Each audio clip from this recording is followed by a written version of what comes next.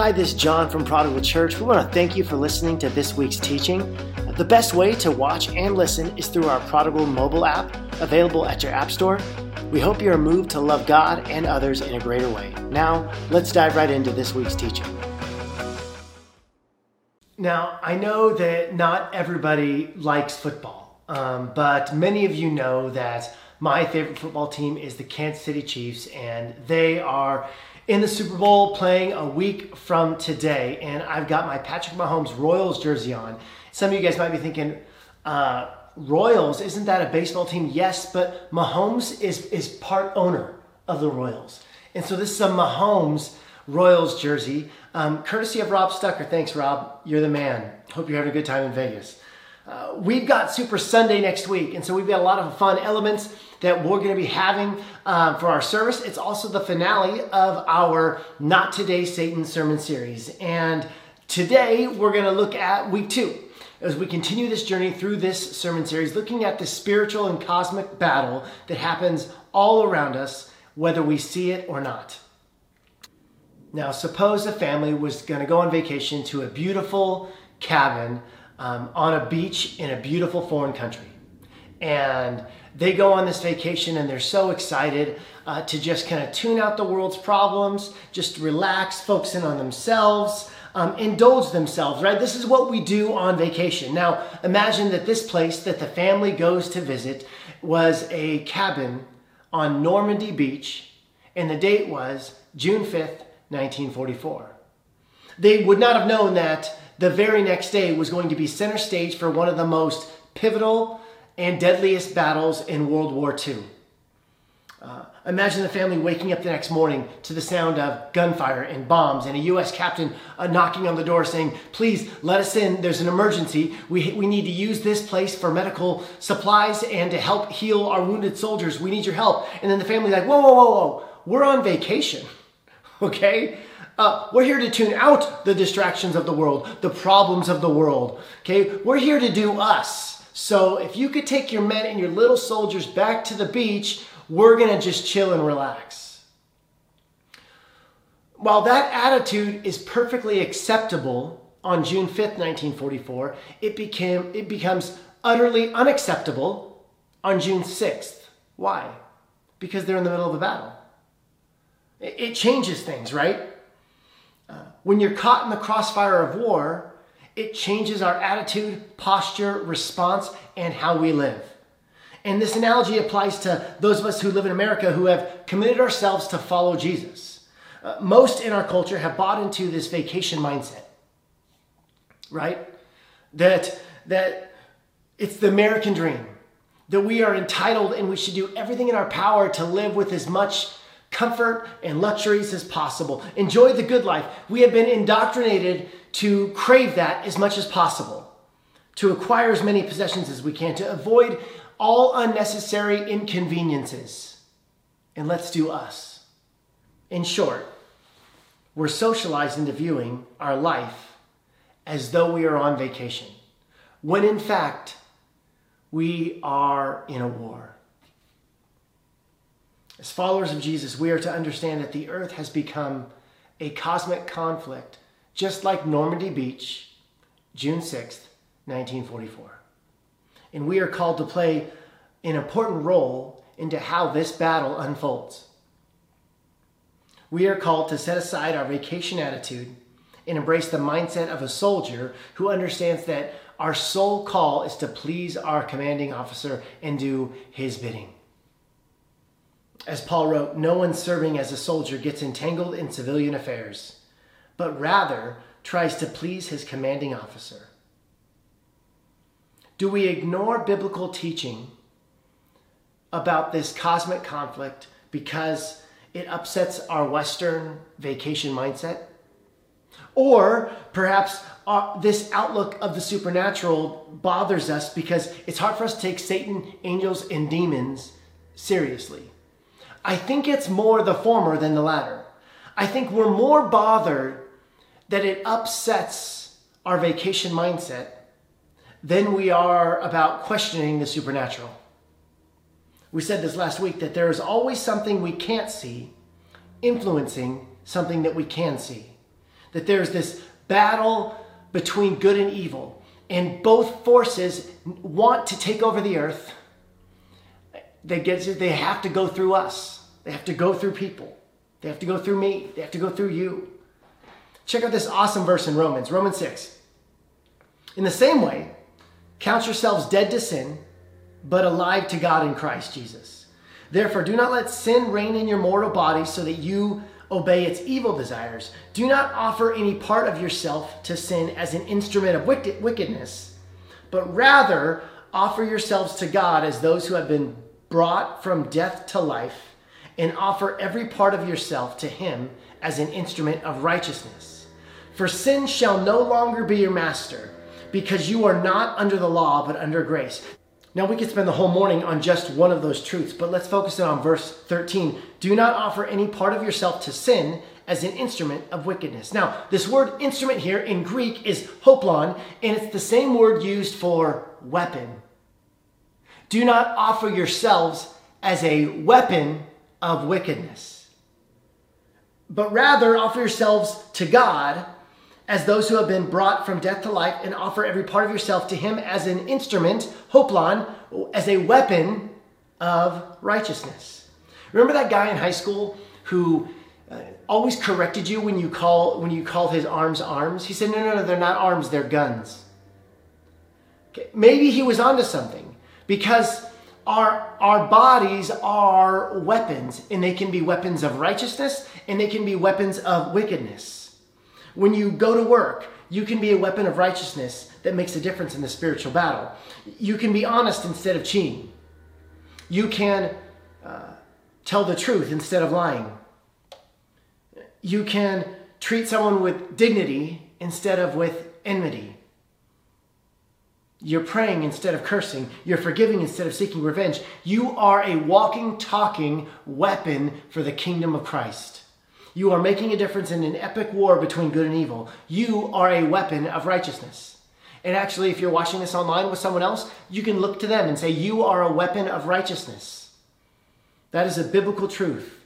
Are we going about our lives advancing the kingdom of God, being weapons of righteousness? Or are we being weapons of wickedness? And it's hard for us to recognize that we are always on the front lines, because we're often lulled to sleep by just the everyday, the normal. We forget there's a battle. Lucas Sabanda, a South African man, was walking to his home from another village, and he heard something in the grass and he froze, and it was a huge python. And before he could even shout or scream for help, it had constricted him. And pythons, they will wrap themselves around someone and completely suffocate them. Sabanda didn't know what to do. In an interview in the local newspaper not long after, he describes, I didn't know what to do. And so all I knew was I could bite right at his neck.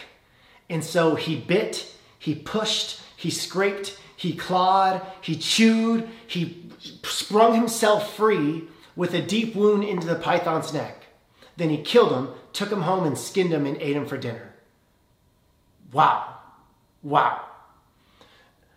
The fight that it took, everything inside of him to fight against this force that was constricting him, that was constricting his life. The Bible says that the enemy comes to steal, kill, and destroy. And that is what this python was doing to him. He did everything in his power to overcome him. We too, as followers of Jesus, can do that. And should do that. We got to fight evil with the same tenacity.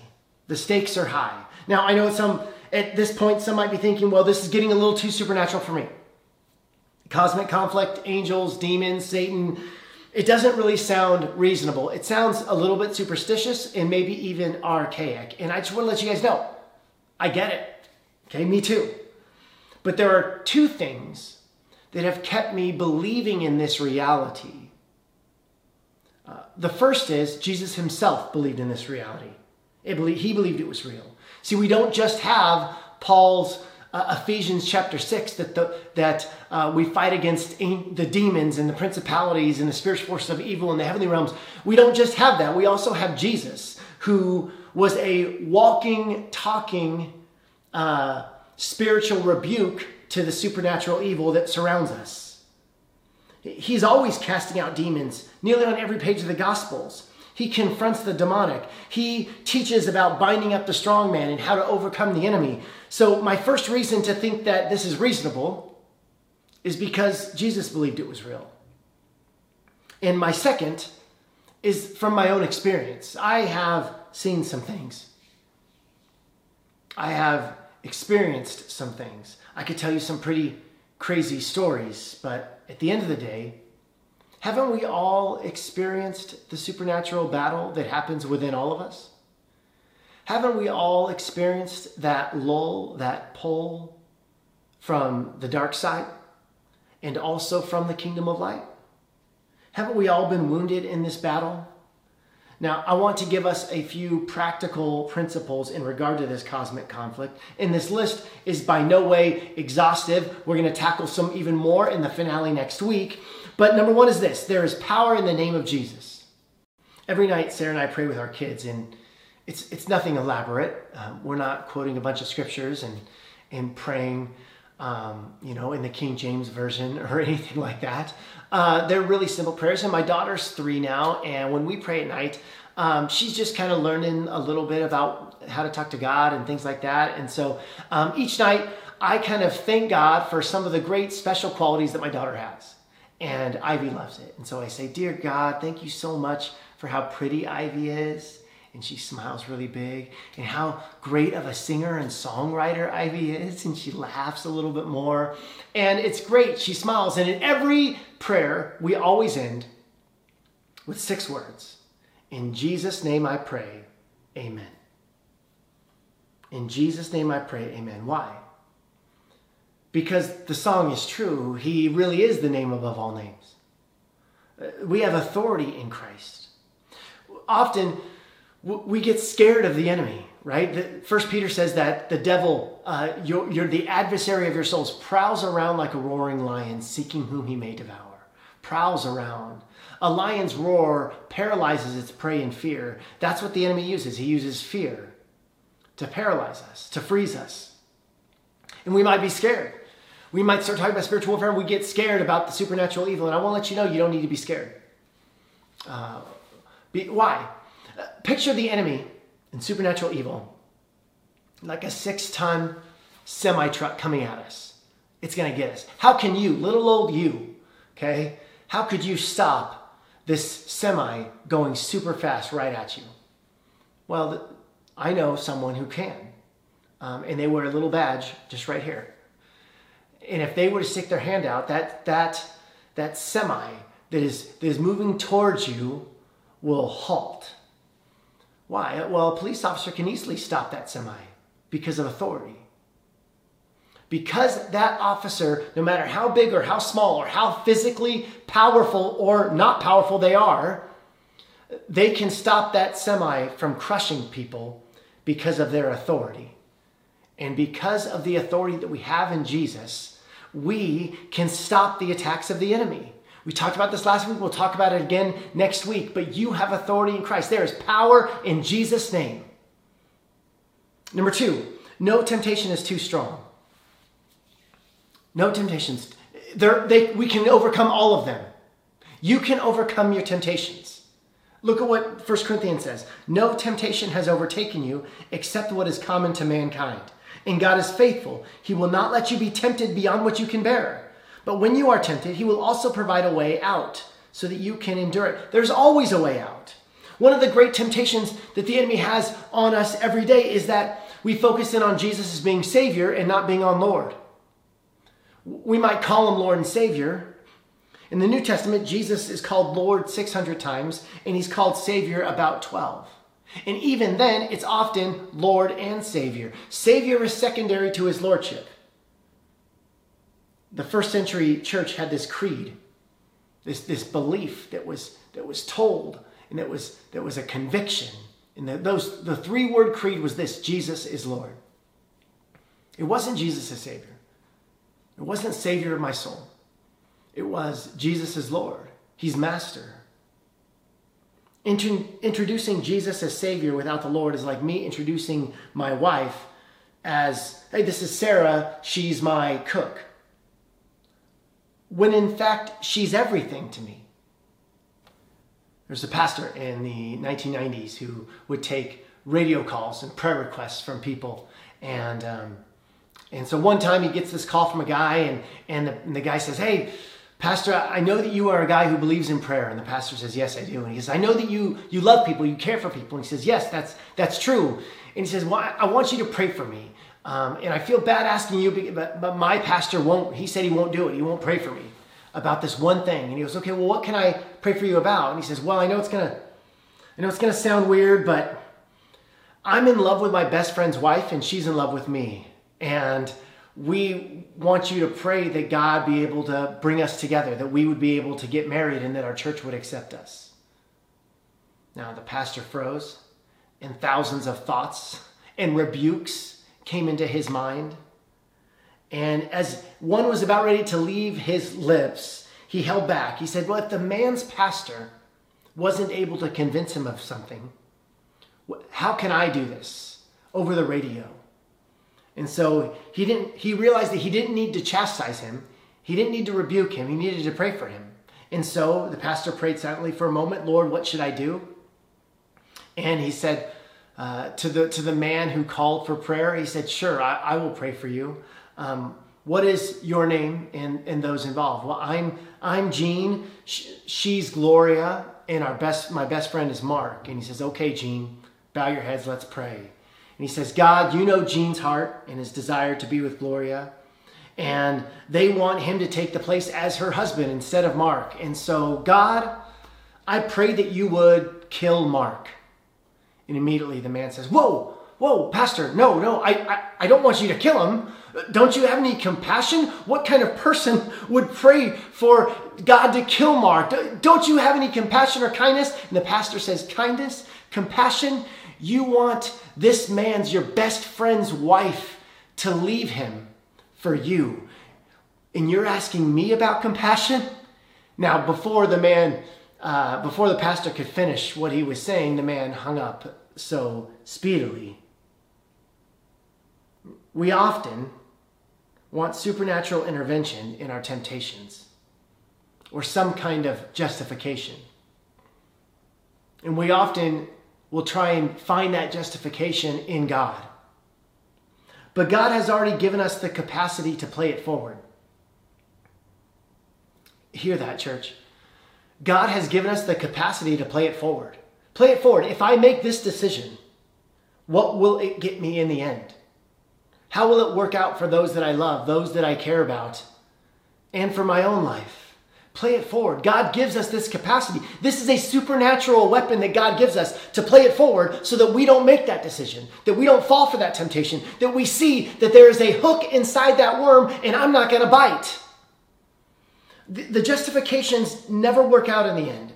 It is, in fact, not God's will for those things to happen, for us to do those things. It is our flesh and our selfishness that's to blame. And God will never condone our selfishness because it is completely antithetical to love.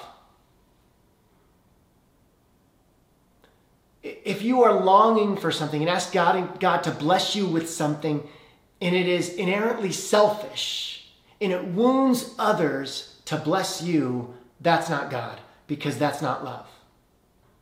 Number 3, submit yourselves to God. James 5 says this, submit yourselves to God, resist the devil, and he will flee from you. It sounds simple enough, but easier said than done, right? Now, one of my great heroes of the faith is C.S. Lewis. And C.S. Lewis was so ahead of his time, and he wrote actually during the time of World War II. And he wrote not just nonfiction, but fiction. And in the Chronicles of Narnia, The Voyage of the Dawn Treader, there we are introduced to a character named Eustace. And he is precocious and self-absorbed. And when he and his cousins are magically transported in the middle of this sea in the world of Narnia, Eustace is not pleased. They end up being rescued by Prince Caspian, and they start to uncover the mystery of some missing kings. And as the story progresses, the ship's crew stops at a mysterious island along the journey. Eustace, being Eustace, wanders from the campsite to avoid helping. And he wanders the island alone, and he catches the glint of the sun on something shiny, and he sees a cave. And when he explores it, he finds this beautiful, gorgeous treasure filled with gold coins, silver goblets, precious jewels. Eustace is rich. And he immediately determines that what he has found is his, and it is his alone. He found it first. What he does not realize is the treasure is cursed. And anyone who takes it is doomed to a magical transformation. He awakes in the cave the next morning, and he's frightened by the sound of a fire-breathing dragon. He flees the cave and rushes back towards the camp. And when he gets there, the cousins and the crew don't recognize him because he himself is the dragon. Everyone flees, and Eustace is alone. The story goes on to tell how he sits down in front of a pond and stares at his reflection in the water, and he begins to reason that there's still a boy under all those scales. So he digs his dragon's claws under the scales as deep as he can, and he peels the skin back, and it hurts so terribly. And when he can't stand the pain no longer, he looks at his progress, and before him is only a dragon, now only bigger than before. And the more he tore away the scales, the more the cycle and the dragon increased inside of him. Selfishness does that to us. We cannot overcome our sin on our own. James tells us this. Submit yourselves to God, resist the devil, and he will flee from you. We love the last part. Resist the devil, he'll flee from you. Peace, get out of here, Satan, be gone. No. We forget the first part. Submit yourself to God, resist the devil, and he will flee from you. Our submission to God has a direct connection with the devil fleeing from us. Number 4. Only through Christ can we overcome the addictions, strongholds, and struggles in our lives. There will always be addictions, struggles, and strongholds. We can't avoid them, but we can overcome them. I would say that many of us have tried. I venture to say all of us have tried to overcome our struggles, our shortcomings, our sins, our temptations, our failures. We have tried to overcome them on our own. How'd that work out? No, we must not build ourselves up to overcome these temptations. No. It's not about building ourselves. It's about dying to self and allowing Christ within us. We lay everything at his feet. And that's my encouragement, our prayer for you this week, that yes, we work hard, that we work hard to not put ourselves in these situations, to not fall into these temptations, to play it forward so that we don't make these bad decisions. But at the end of the day, to rely on Christ's strength to overcome the enemy, because we have authority in him. It's not on our own. It's not by our own strength. That we are weak, he is strong, that his strength is made perfect in our weakness. And that is how we should follow Jesus and to overcome the enemy and the adversary of our souls. When I was in Malawi, Africa in 2000, I met some of the most amazing and godly and Christ-centered people I've ever met. I'm still friends with them this day. I think of Raphael Zamakwecha in Kenya. I think of Mike Fred and his wife Elubi in Chawaya village in Malawi, Africa. I think of Patrick Malemba. And I remember speaking with Patrick Malemba, and we were talking about struggles. I was 19 and talking about struggles that you have back in California, and he was talking about struggles that he has here in Malawi. And he said this, he said, whenever the devil knocks at the door, I let Jesus answer. Ah, man, that's so true. So this week, when the devil knocks at your door, would you too let Jesus answer? God, we thank you for your word. We thank you that we have victory in you. And God, we pray in Jesus' name that you would help us to submit ourselves to God, resist the devil, and he will flee from us. In Jesus' name, amen.